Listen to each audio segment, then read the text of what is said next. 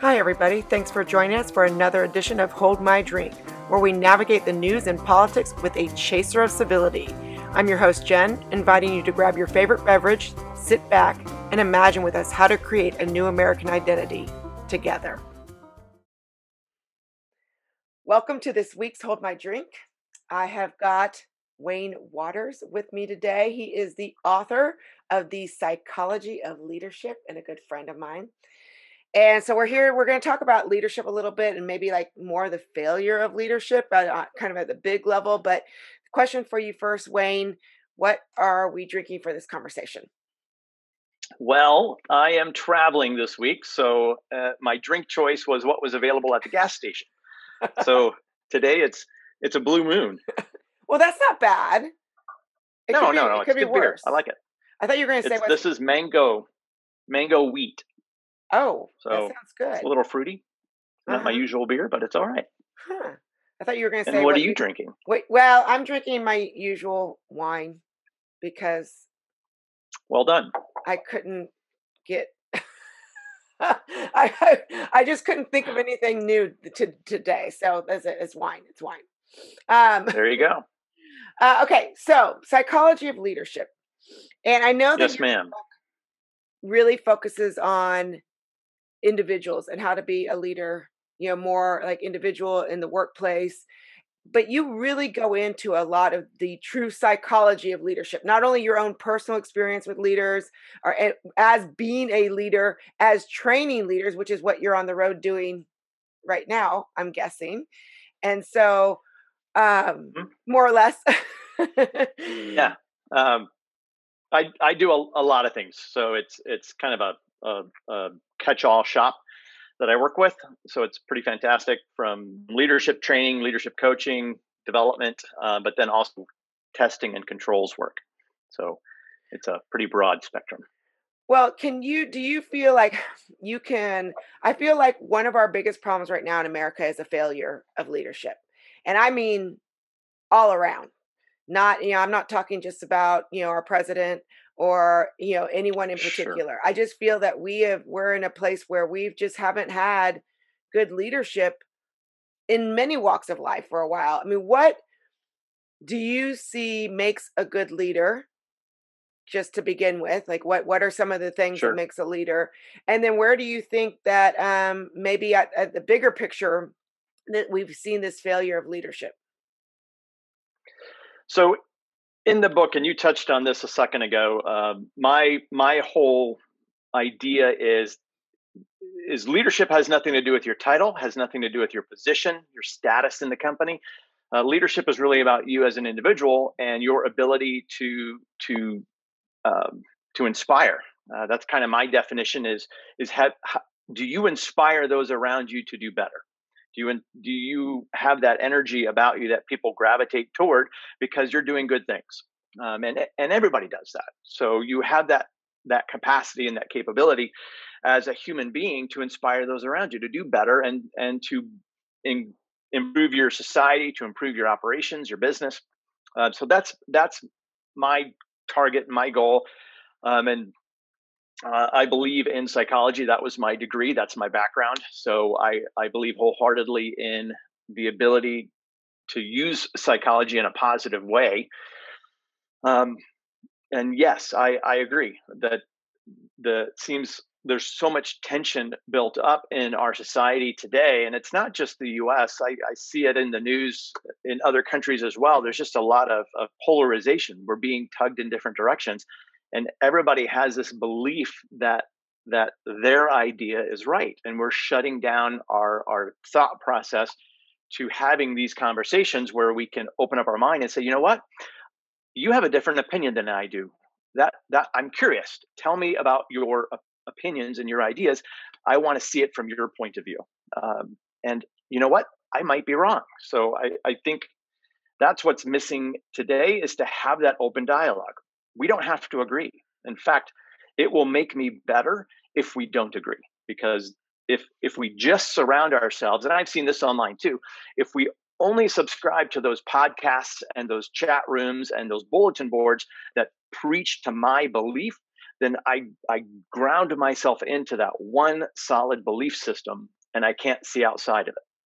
So ideally, moving forward, we have some inspiration not only from our incoming president, because he can't do it by himself. That's not possible. It's not even feasible. But we have some inspiration that trickles down into society at large. That's Yeah. But you just hit on something that I think is really important is I feel that this lack of leadership that we are seeing just across the board is because we are more siloed than we probably right. have ever been. There's more opportunities to be siloed. There's many reasons for that. Yeah, I talk about social media all the time, but then the coronavirus as well. So we kind of just dug in for the past year and see. So there's this more us versus them. And I think one of the things that makes a great leader, and you touch on this in your book, so I'd love to hear more. Two things for me, two values for me that I think make a good leader, and that I felt that I read into your book was curiosity, which you just kind of said, Mm, "Hey, tell me more," and humility sure. to say, "Hey, I was wrong," or or again, tell me more. And I think that we're, you know, I think that humility or vulnerability, either or both, is something that when I see a leader say, "Hey, I didn't know what I didn't know at the time," like to me, I'm like, Right. "Whoa, I mean, you've just won so many points in Yes. my mind." Yeah. To show your leadership, and as a parent, this was what I got out of your book too, not just looking at, taking what you were talking about and applying it to our leadership in our country, but also as a mother. I mean, I think to tell your kid, "Hey, I'm sorry, like I shouldn't have said that," or "Hey, I was wrong when I made Right. that decision." I feel like that opens up a dialogue that where you actually get more respect. Yes. And I agree with you. so yeah, so tell me more about like this kind of the vulnerability, the cure, because I don't think a lot of people I think that a lot of people believe that to be a leader, you have to be loud, aggressive, no holds barred. What in Sure. your mind would make? What are some of the recipes, the ingredients? What is the recipe? What are the it's ingredients to good leadership?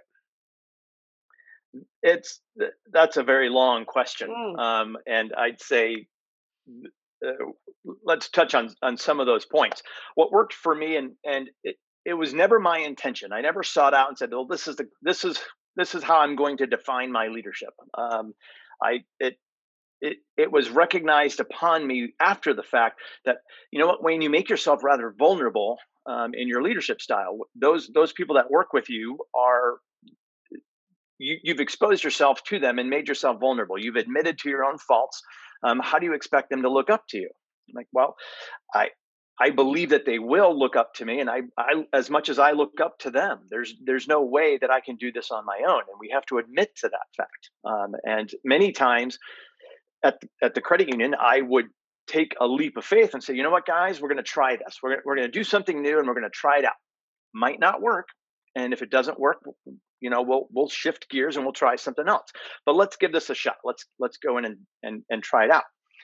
So that's that curiosity. Let's see what we can do to make this credit union better. Let's improve this process, whatever the case might be. You have to be willing to reach outside of your comfort zone, engage those people that you've brought onto your team because you brought them on for a reason, and continue to power forward. There was a transition in leadership. I've worked for leaders in the past that were very very stoic and very reserved, and they gave the orders, and you followed those orders, and it created an admiration for sure that they obviously know what they're doing, but they never admitted to faults. If I made a mistake, I was pounded down pretty aggressively to, why did you do that, and that's the mistake, and eventually you get to the point where you're afraid to take a chance, and if you do make a mistake, heaven forbid, you're afraid to admit it. So my goal was always, you know what, if you make a mistake, come tell me. Don't suffer in silence. It's not going to go away. So come get me involved. I promise you, I will not ridicule you. We're gonna identify where the failing happened and learn from it. I bet we both learned something from it. So bring me in that conversation. Those are my ideals.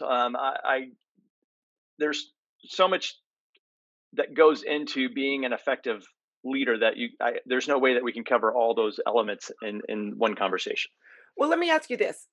So we've established, or you've established, I've established, through you that one of your big things of leadership, which may be different, or I wouldn't say novel, but I think something that most people don't usually put as an ingredient, the vulnerability and the curiosity of leadership. How do you balance that with some sort of authority or some sort of like hierarchy of power? And I don't mean that again in that aggressive sense, but where people Sure. appreciate the fact that you're vulnerable and curious, but they also know that you are the boss, right? And so I think people Right. get confused and use aggression to show leadership versus this vulnerability. How do you balance Right. those two, and what could an ideal leader do to balance that? We There has to be a hierarchy. I believed in a rather democratic style of leadership, not to be confused with democracy, but a democratic style. So I will gather your input and give value to it. And then at the end of the day, you've entrusted me to make the final decision. So I'm going to make the final decision. And I'm going to be firm about it. If you don't follow the decision that ultimately I've made, there's going to be a consequence to it. So yes, I'm going to be firm, but I'm going to be fair. And ultimately, we build a common trust and a common bond so that you follow instruction. Because there are consequences if you don't follow those final instructions. So talk to me. There was one part where I got hung up a little bit in with your book, because I absolutely agree with that kind of the positive feedback, the vulnerability. But say you just have a bully, someone who is just, I Right. mean, they refuse to take instruction. They refuse to see you as the boss, whether I mean, you could try all kinds of tactics with them. You could be kind of the more firm hand. You could be the Sure. more vulnerable person. And what, I mean, where does kind of punishment or that more hard hand fit into to leadership? So if you the short of it is that person doesn't belong in this organization and they need to be excused. So if if we have somebody on staff or in our circle, our friendship circle, and we can be leaders to our friends and inspire our friends, and do good things. So if we have somebody who continues to push against it, in a negative fashion, and they just don't follow the guidelines that are in place, if and I wrote about this in the book, I had two employees that had struggles with one another working together, and they just couldn't get past it, and ultimately they made it my problem to solve, and they knew up front. I said, look, if you ever tell me to make the decision, it's him or me. You've made the decision for me because you just surrendered. And I had one employee call me on it. He said, you know what? Either you fire him or I'm walking out the door. I said, all right, well, today's your last day. And thanks for thanks for making that choice clear. So it, it wasn't a good fit. Yeah. And we've probably all worked at a place where maybe it just wasn't a good fit, and it rubs you the wrong way. You don't enjoy what you're doing, and it shows. It carries out into everything that you do. So you know what? I'm going to help you move on to the next step, onto the next step in your career path, and that's okay. Yeah. And hopefully, the next thing that you find is worthwhile. Well, that brings me to another question. So, with leadership, do you feel like it is more top down or bottom up? Oh, the it was described to me 2 years ago, maybe, that whole CEO pyramid to Hmm. the bottom. Hmm. Let's shift it sideways, and Ooh, let's look at it left to right. That would be my ideal. So you've got the CEO of the organization here on yeah. an equal parallel to all other employees, and we all just kind of spread out. We all have a responsibility here, Mine's just defined differently from yours, but that doesn't make one more important than the other. We had this, my play back at the credit union was the idea, let's build a structure, a teamwork that no one that walks in can identify who the boss is, because we're all equal partners here. So that's my goal. That's my end position, is that yes, we all respect each other, and we've all said, you know what, Jen, you're the boss, and we're going to follow your instructions. I hope you take my input and make your decision accordingly, but I trust you to make the right call. I really like that idea. I like that idea of putting Lateral, the triangle on the side, because you still have hierarchy, but right? it's almost like a democratic hierarchy. Would that be Yes. versus an authoritarian hierarchy? But I wonder though. President Kennedy's leadership Yeah. was described as a spoke on a wheel, Uh-huh. where he took input from all sides, and he was very slow to shut anything down. He wanted to take all the information that he could until it was time to make the final decision. So he was the center of that spoke, or center of the wheel in Center the of the spokes. wheel, and then there's all this. Oh, I like Right. that one too. That's another good one. I see. I think I like that better than the sideways triangle, because Yeah. I feel like Yeah. you still are the center, but you need all these other parts to function. You're And you're surrounded by your team. exactly, exactly. So, okay, this might be a tough question I'm throwing out with you, but if you were to look at, um, let's look at leadership today. Let's look at a couple of presidents and make those kind of analogies, because that's kind of fun. So let's look at Trump. I use Trump in the book. Oh, That I guess. autocratic style of leadership. Uh-huh. So he's a triangle.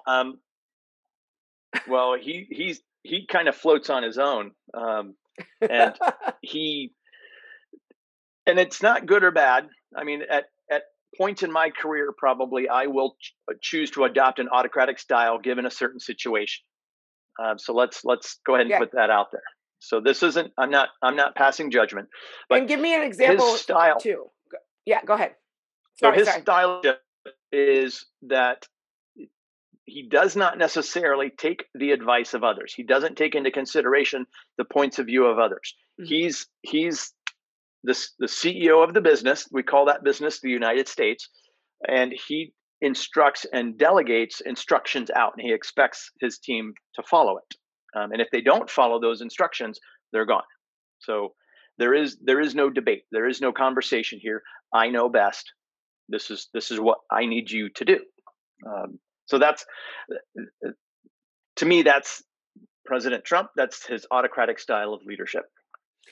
And you had just said Um, that there's times though that that's necessary. Give me an example if you can of like when when you could use that type of leadership. Under what circumstances would that work? um, in a higher in a as the organization grows and develops and becomes a bigger entity, I think that autocratic style starts to become necessary.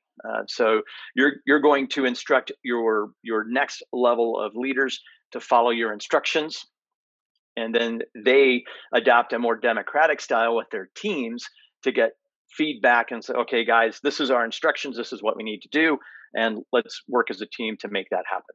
So Mhm. I think perhaps as an organization develops into a higher structure, that might become more necessary. If you look at the military function is autocratic in nature. You follow the chain of command, and Mhm. that's necessary Mhm. given those high stress situations. Mhm. We don't have time for somebody on the front line to second guess or to worry about making the right call. Nope, Right. you follow the chain of command. Right. So it becomes necessary. Right, and I guess that's a really interesting point. So I guess because I really am liking the wheel analogy. Like for me, that kind I really just touched on that for true leadership.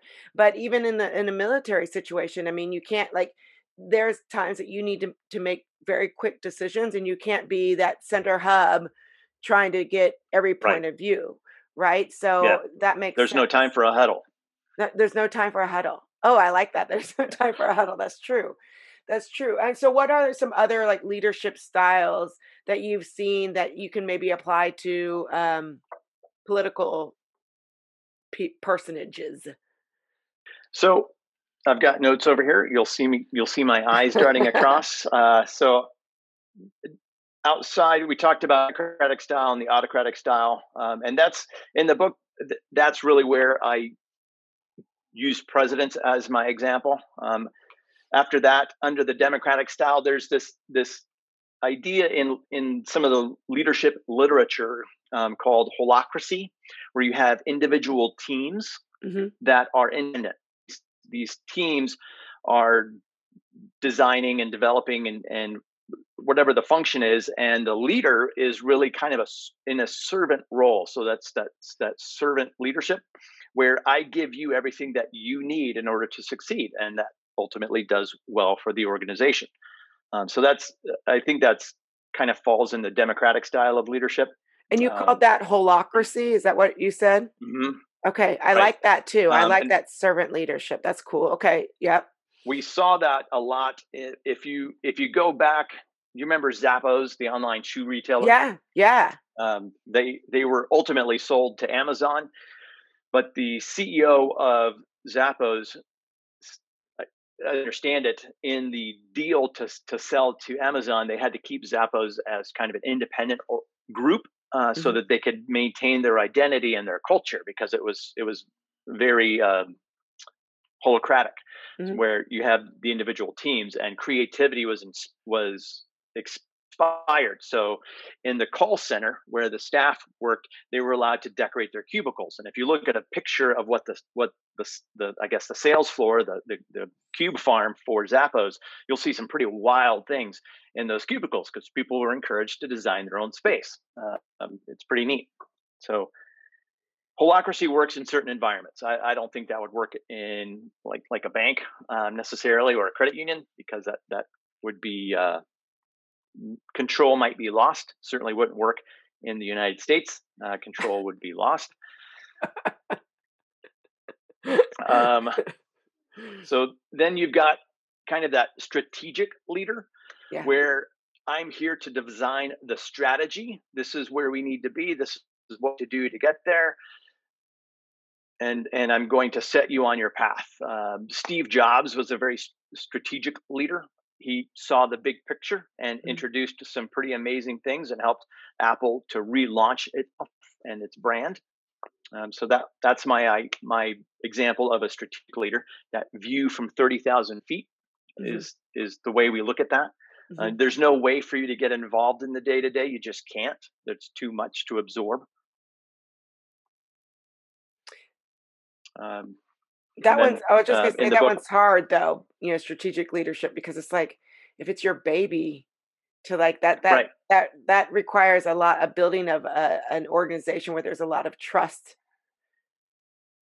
right. And So let's bring that to the United States, right? Wouldn't it be mhm, great if our president was a strategic leader, mhm, and he or she designs the path, and so okay, this is where we need to be, everyone. What are we going to do to get there? And so mhm, the president has the next rung. So the president has his cabinet.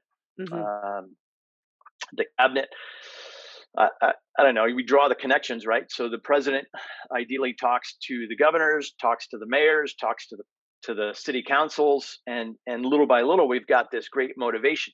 So the president might not necessarily motivate me personally, because I don't have direct contact with that individual, but mhm, strategically they have a path for us and they know what it's going to take to get there. And so it trickles down all the way to my neighborhood, where we're empowered and we're motivated and we're seeing good things happening in Washington, D.C., and we follow suit, mhm, because we see where we're going. We see what the path is. mhm. Um, And that and requires a plan. yeah, that Yeah. requires a plan, a strategy. A strategy, hence strategic leadership. And um, so we could go on, but you get the idea. The I think if I was if I was fortunate enough to sit down with President Biden and Miss Harris and come up with a plan for the United States, wouldn't that be great if I got to have a voice in that? Um, but I Well, what think would what you I would say? like to What would you see say? is, Yeah, exactly. What would you say? What would you see? What would to you would be the ideal leadership and for what we need right now? oh, we let's listen to all sides, and I think that's important. In a conversation that you and I had previously, we had talked about that idea of the presidential fireside chat, and that resonates with me. I still think about that. Wouldn't that be great if we could Yeah. just have the president in front of the television giving giving a talk? Yeah. I think if you think about presidents that had the ability to talk to people, comfort the people, President Reagan is first on my mind. That's really the president I grew up with. So he's the one that comes to mind as a great public speaker and Mhm. could resonate with the American people, regardless of your party, regardless of your political affiliation. Mhm. You could listen to him and understand what his direction was. Obama, I think, was another powerful public speaker. Mhm. Um, I think he was able to give a good conversation and to help put me at ease when things were rough. So Mhm. I would hope the same with President Biden, that he finds time to have a conversation with the American people Mhm. and help us to see, okay, you know what, guys, we've had a rough couple of years. This is our path moving forward. I Mhm. want your input. I value your input. I'm going to talk to the governors, the mayors, and I want to see that he actually and invite folks to come to the White House and have these powwows where we Right. have conversations with one another. Right. And honestly, that would be actually novel because despite uh, Obama being a fantastic orator, Mm. he didn't often cross the aisle and have those conversations, and then I don't think he walked to the Senate to have those right. conversations. And then Trump, obviously, we know the way he communicates, which is through Twitter, and it's not a genuine, heartfelt Right. conversation. So, I mean, actually, if Biden were to do that, and I love fireside chats. I mean, here's what I'm thinking, and I never want to be president, heaven forbid, but what I love about that is like whatever the issue of the week is, you have people from various sides asking you, well, and making you see it, you being the public, making the public see it Right. and making it real. Like, this is why we made this policy decision here. Here was what was on our plate. Here were the limitations that we had, because we don't often give people the credit for actually thinking through these really difficult problems. And if we knew what the difficulties were, well, you don't. What you're not seeing, on the inside is that there's, if we do this, this happens. If we do that, this happens. And where's the compromise among that? And so I just feel like if we were to have that fireside chat, if you will, I mean, you're still going to have haters. You're always going to have haters, no matter what. But Sure. then I would just open up that honesty and that trust within the public that I think has completely been lost. I think we've completely lost trust. We've lost trust in so many institutions. We've lost trust in our media. We've lost trust in our presidency. We've just, and it's that matter of trust. And I think that Yeah. conversation, while you may still disagree, conversation still brings back that element of trust that I think would be that we've very much lost. But before I go too far down that line, I want to tell you, speaking of trust, I want to tell you a story about Reagan, where I know there's a lot, he was a contentious president, but I loved him. And I have one story why. And it really had nothing to do with his leadership, because I was too young to like really recognize who he was as a leader. Although I like, I mean, I still dig him. But my father, when he retired from the Air Force, he was one of the flight plan people for the first like glider aircraft that flew around the world nonstop. Oh, sweet. Yeah, and I think I might I don't want to speak. I think it was like Chuck Yeager's daughter or something was the one who like someone big in the aeronautics field was like flying is the one who flew it around the world. And so Ronald Reagan, once the flight was done, Ronald Reagan came and he came to speak to all the people who were involved in this project. And so I'll never forget my mom. You put me in my platin leather shoes and they were too tight, and my starched dress and whatnot, because I got to sit, a few rows back. from Ronald Wow. Reagan, you know? That's And amazing. I'm this young kid, but one thing he said will never leave my mind, and it goes back to this idea of vulnerability. He goes, "Who am I, as someone who is a former actor, to stand in front of these men and women who actually did something heroic and to give a speech to them?" And I Yeah. remember going, "Holy crap, that's our president? Our president is saying, 'Who am I?'" And so going back to Right. that idea, and maybe it's just me, and maybe our personalities are different, and different personalities like different things.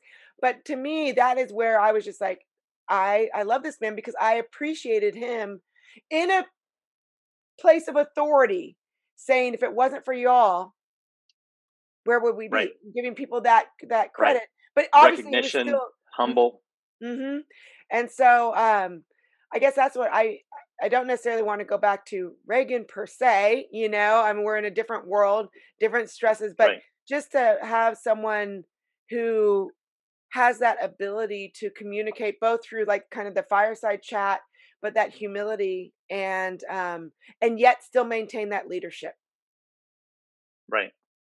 Every company I've ever worked for, or within, or even in the leadership coaching, the the number one problem that I identify is communication. It doesn't matter how small or how big the organization is, communication is always a challenge.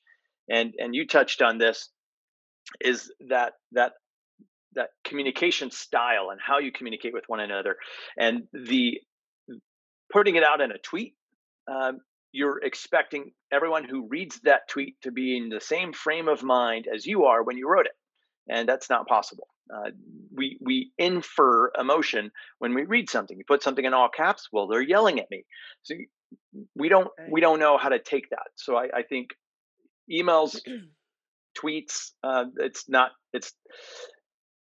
it can't be used as a coaching mechanism. We have to have an actual face-to-face conversation where you can hear my inflection, you can see my emotions, Yeah. and yeah. So communication is absolutely imperative.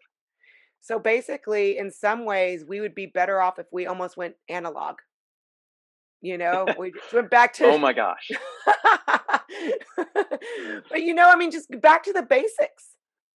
Like, Right. have a conversation, and at the presidential level, again, a fireside chat. I mean, obviously, you can't have a conversation with everyone. Maybe Biden will come on, hold my drink. We'll wonder what he's drinking, but Wouldn't that be neat? wouldn't that be neat? But you can't. But that I wonder what fireside, he drinks. I don't know. We know what Elizabeth Warren drinks. Do you remember Hmm, her having her beer? Oh, you don't I remember that? don't. Oh. That was her attempt to connect to the people, by Wow. having a social media, a beer. So, yeah. Anyways, I won't go down any more political rabbit holes. Um, Yeah. so, all right, I am speaking of drinking, I've got a sip left. Tell me what you see in the incoming president or leadership in general that you are excited about and that concerns you. Um, I'm excited to have somebody in the White House that cares about what other people think. And ideally, I would love to see a White House staff that sticks around for more than 6 months. I think we need some stability in the White House. We need some stability in our nation's leadership. We need qualified folks to take an interest in their role and not be afraid to speak their mind. So that's what I'm hopeful for. That's what I think will happen. I am optimistic. Um, what I'm fearful of, I guess, is change. That's always scary. At a time where there's so much in flux right now, we are still struggling through COVID. We're still going to need some direction there. I think there was a lot of fear, and we saw that in the election results as well. Is Mhm. that there's fear? There's so much in flux right now. To change leadership, to change paths, might be seen as a risk. So we're gonna go ahead and take that risk. Yeah, yeah, And the country's polarized. We're still polarized today. Again, we saw that in the data and the results that came from the election. So I think Biden's got his hands full. Yep. Fireside chats. That's the answer. Mm. Yeah, that will solve all our It will problems. solve all of our problems. All right, Wayne. Well, thank you so much for having a drink for me with me, and I feel like I've got Pleasure. some better ideas on how to be a leader now. I mean, it's a hard thing to it's hard. Yes. And I don't think you might be born a leader, but it takes work and skill, yes, I agree. Patience. You have to patience. have patience and understanding is vital to being a quality leader. Yeah. Yeah, and as my family will attest, God didn't dole out a lot of patience, when yeah, but I'm working on it. I'm working on it. Make up for it with charm. I'm trying that too. I don't know if I got much of that either. All right, Wayne. Well, have a good evening. Thanks again. Thanks for inviting me on the show. It's been a real pleasure. Thank you for listening to this episode of Hold My Drink. Like or subscribe to the show and check out the show notes for links to source material and to our website where you can find what each of us is reading every week, different news with different views. If you have a topic that you would like us to explore, drop us a line. And join us next week as we say Hold My Drink and the conversation gets real.